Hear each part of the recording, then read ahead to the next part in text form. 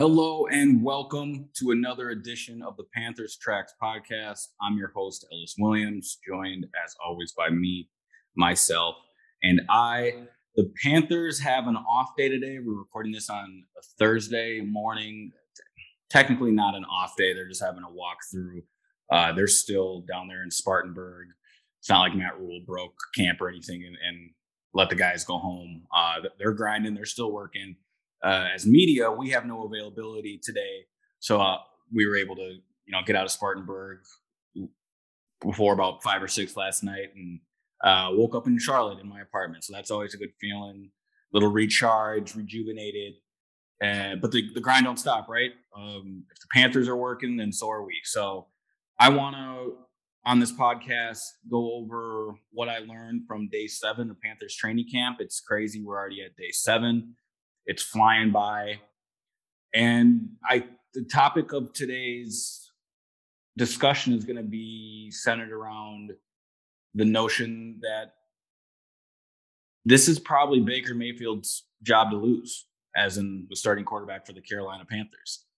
I know a lot of y'all thinking or listening are probably thinking like, well, of course Baker was going to be the starter and no duh. And I understand all that, but it's our job as reporters to visualize,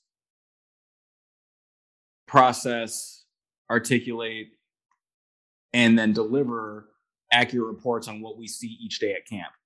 And when Baker Mayfield started camp, a week and a half ago, he just was not ready to be the Carolina Panthers starting quarterback. It's that simple. Now that's the point of why they practice. There's no games to play until September 11th. They have a lot of time to figure this out. But as we go day by day, that's why we're doing the quarterback tracker. That's why we're trying to be as transparent with this competition as possible. And I think it's materializing how a competition should. You're slowly seeing a winner materialize. And after 3 straight days of Baker Mayfield outperforming Sam Darnold, if you read the quarterback tracker, I said it was Wednesday was a tie, and I'll get into why that is. But overall, Baker Mayfield has been outplaying Sam Darnold, largely just because they're different quarterbacks. Baker is about driving the ball downfield. He plays with pace. He plays with tempo. He wants to push it. And then the stuff Sam Darnold does well, the checkdowns, knowing where the ball should be going, the stuff that just comes with having a full understanding of an offense, Baker is slowly starting to execute those parts of Ben McAdoo's system as well. So to cut to the chase, the answer is yes. I do think this is now Baker Mayfield's job to lose. He separated himself after Tuesday's practice. And I thought Wednesday's practice, though far from impressive, and I want to get into that in a second here, Baker showed 2 things that I really liked that Sam just hasn't done yet, and I'm not sure he ever will. The first, we're talking about a red zone session, 11 on 11. Panthers are on about the 5-yard line. Baker goes up to the line of scrimmage. Sun is blaring down on everybody. The defense is chatting. It's a big rep, important rep. Baker looks to his right, sees Terrace Marshall matched up on a backup defensive back. He makes a little hand signal, a little check. At the snap of the ball, Terrace squares up the corner, get a little hezzy shake on him. He runs a fade to the right back pylon, gets the corner on his back hip pocket, and Baker just throws a beautiful over-the-shoulder ball to Terrace, who gets both feet down, knocks over the back pylon, touchdown's good, and 88 hits the gritty to celebrate. To me, that is what pairing Baker Mayfield with Ben McAdoo is going to bring this year. It's going to give Baker the liberty to take those matchups more often, find the favorable thing he likes at the line of scrimmage and execute it. Speaking from experience in covering Baker Mayfield, I can tell you he didn't have much liberty to do that in Cleveland. There were times, of course, like anything, but there was a lot of structure in Cleveland, and they had him playing within a specific scheme, run heavy, 2 tight end, play action, where Baker had a lot of the answers available to him pre-snap, but he didn't have the liberty to go out there and ball. And I'm not saying that's necessarily great for Baker Mayfield, or like the offense that's going to put Baker Mayfield in the best position to succeed. We have a lot to find out still for that to be the case, but it's just different than what he's was allowed to do in Cleveland. I mean, in the 2-minute offense, of course, he had those luxuries, but I think this Ben McAdoo offense is going to allow him to really at any point take a matchup he likes, unless he is playing outside himself, then you'll reel him back in. But you want Baker to be Baker. That's the only way you are going to maximize his play. So that was one of the plays that stood out. And then another thing I really like from Mayfield, I'll just go over their stats from Wednesday. Sam Darnold, 7 for 12, no touchdowns, no interceptions, nothing notable. Baker, 9 for 14, 1 touchdown. And you just heard how he scored that, which is kind of the crux of why I called the day 7 a tie, was because the Panthers offense were put in a lot of scrimmage situations against the Panthers defense, and the defense just won. A lot of these periods of practice where Carolina's offense starting at the 25-yard line, the chains are out, the referees are out, go score a touchdown, go get points. And if you don't, we're going to punt the ball so our specials get some reps, and we're going to make this as close to game-like as you can for a early August practice. And Sam Darnold went 3 and out on one of his drives.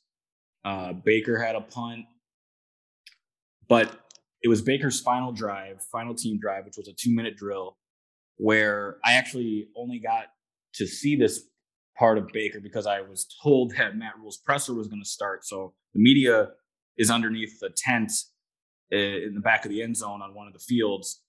But I started walking towards the autograph row, if you will, and sitting there on the hill where all the fans watch, I got to see a sideline view of Baker Mayfield take command of that 2-minute offense. And I was really impressed. This is stuff we can't write, but I'll give to you here. Baker demonstrated a lot of command of that offense, wanted to play with tempo. He started the drive with a deep 20-yard into DJ Moore, throwing to his right. I would say that DJ probably would have gotten lit up by Xavier Woods there. Who knows if he makes the catch?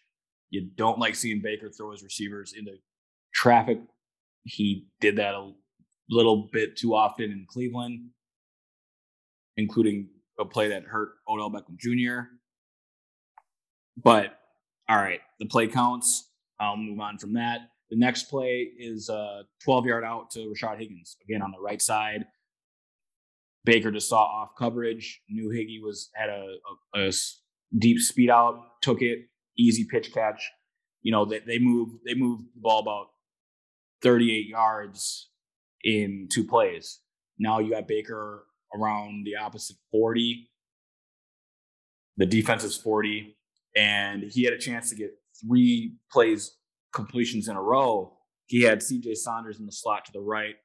Saunders ran about an 8-yard speed out, and Baker threw the ball too far outside. But that was actually on CJ, and that's the tidbit I'm giving you here that I can't write about necessarily.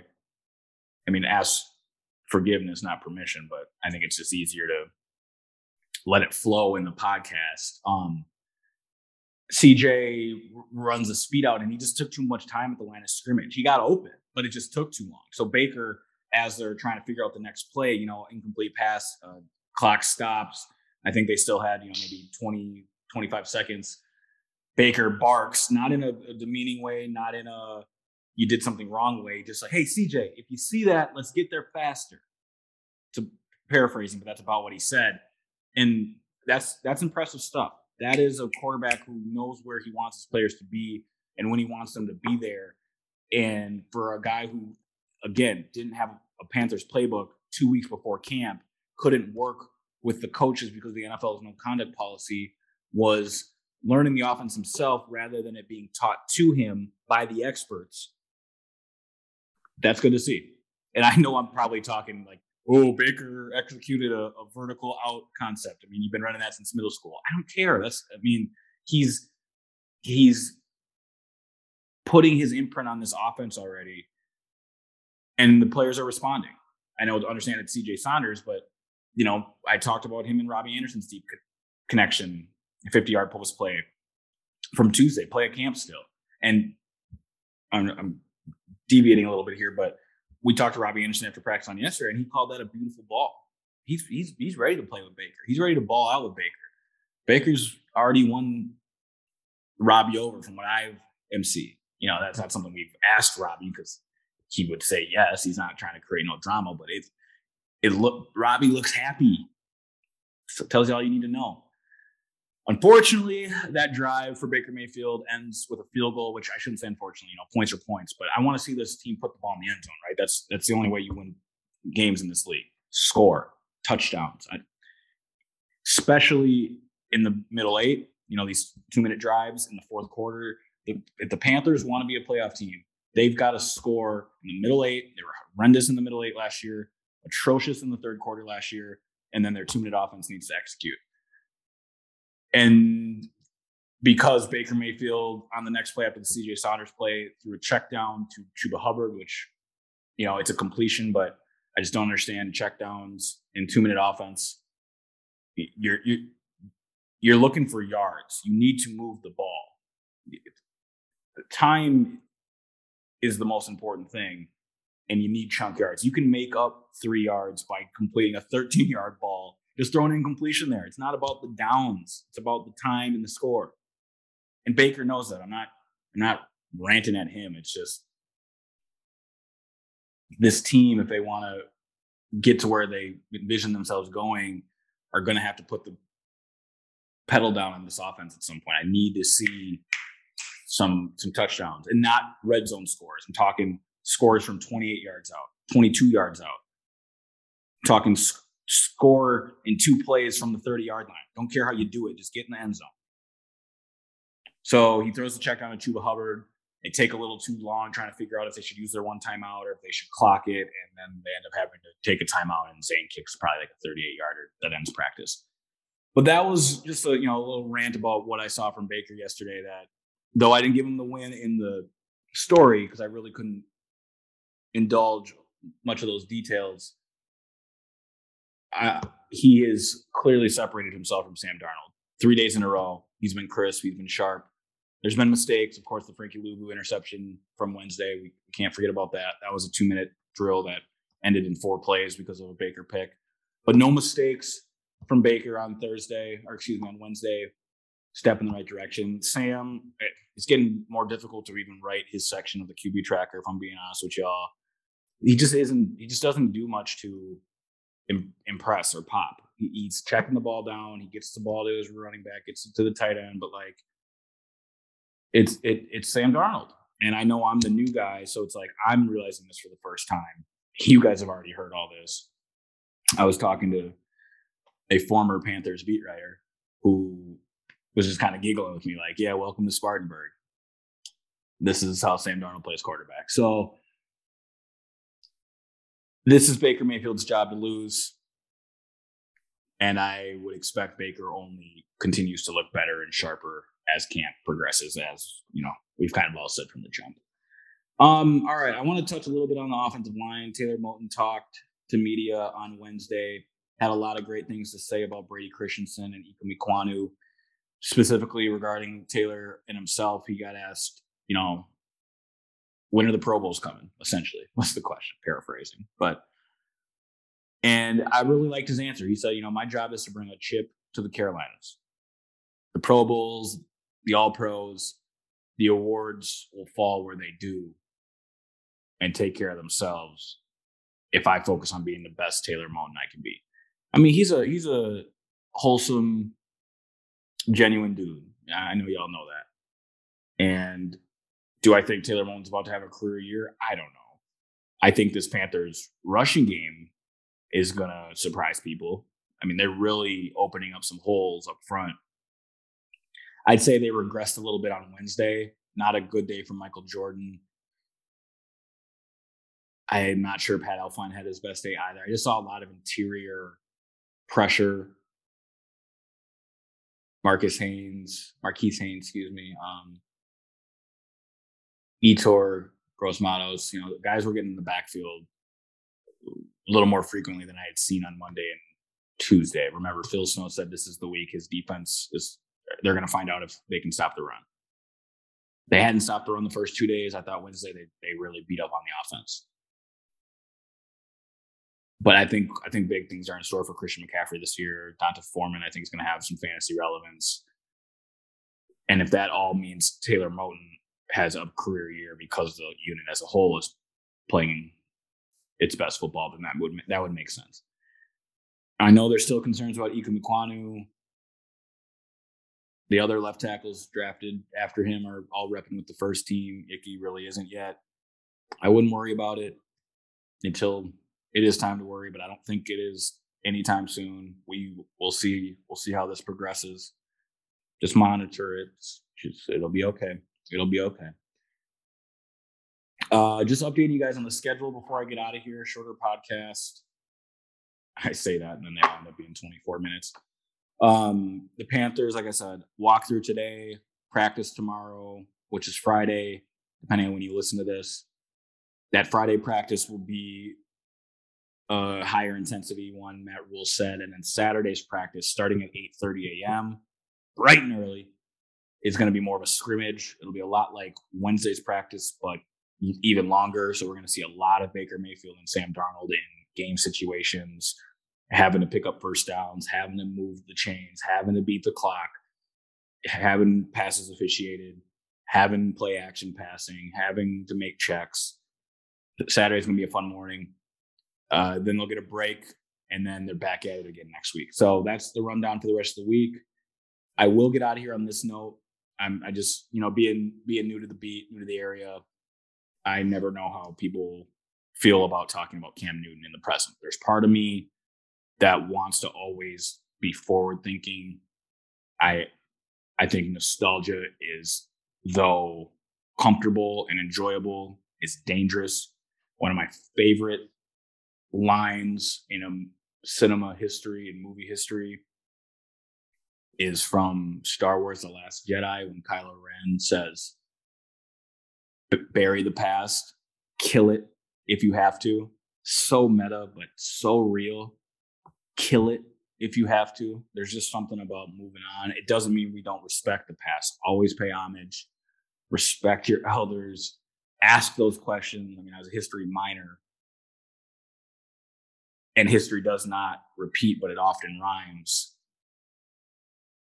All of those things have value and importance, but in the present day moment, we can't cling to what was. With all of that being said, I did think it was interesting when Robbie Anderson, asked about Cam Newton, said that he stays in touch with his brother, someone he considers family, that they just tapped in with each other the other day. He thinks that Cam, he was asked about Cam. Robbie's not just going to start spilling the tea unless asked well about it. Robbie said that, he thinks Cam could be in camp right now if he wanted to, but he's waiting for the right situation, which aligns with what some things Cam has said in this offseason, just about how he overestimated himself, thinking he could play at a Pro Bowl level, go into a team where he was just learning the offense and never really got to learn the offense. We'll see how Cam Newton's story unfolds. Personally, he's one of my favorite football players ever. I'm not even a college football. I've said it before. I'm not a college football watcher, consumer fan, but even I was in awe and mesmerized by Cam Newton's Auburn run. The night Cam Newton was drafted, actually, and maybe I'll find this old post and put it up on Twitter for y'all someday. I posted on Facebook, mind you. This would have been 2010 or 11, something like that. It wasn't even on Twitter yet, I don't think. I just wrote a Facebook comment or post that said Cam Newton will win an NFL MVP. Now, I don't think that was the most Nostradamus thing to say, but the Cam Newton hate has always been real. It's always been there, and I've never understood it. That man is gold jacket worthy, an HOFer. Even after he did, that's a Chris Carter line. I don't no ill will towards Cam, obviously. Just that's one of my favorite bars ever. And he deserves that. Cam's a GOAT. I just can't even imagine what it was like watching him all these years here. Can't imagine what that 2015 season was like for y'all. And I hope Cam gets to end his career on his terms, however that may be at some point. We'll see. If anything happens with Cam, I'm sure we'll write a little something on it. I'm sure we'll talk about it a little bit. But he's not a part of this Carolina Panthers team this year. They drafted a rookie quarterback. They signed Baker Mayfield. Clearly, he's not in the plans, and I don't anticipate him ever being in the plans for Carolina, at least this season. On that note, we're going to get out of here. I'm Ellis Williams. Thank you for listening to another edition of the Panthers Tracks podcast. Until tomorrow, y'all. Take care.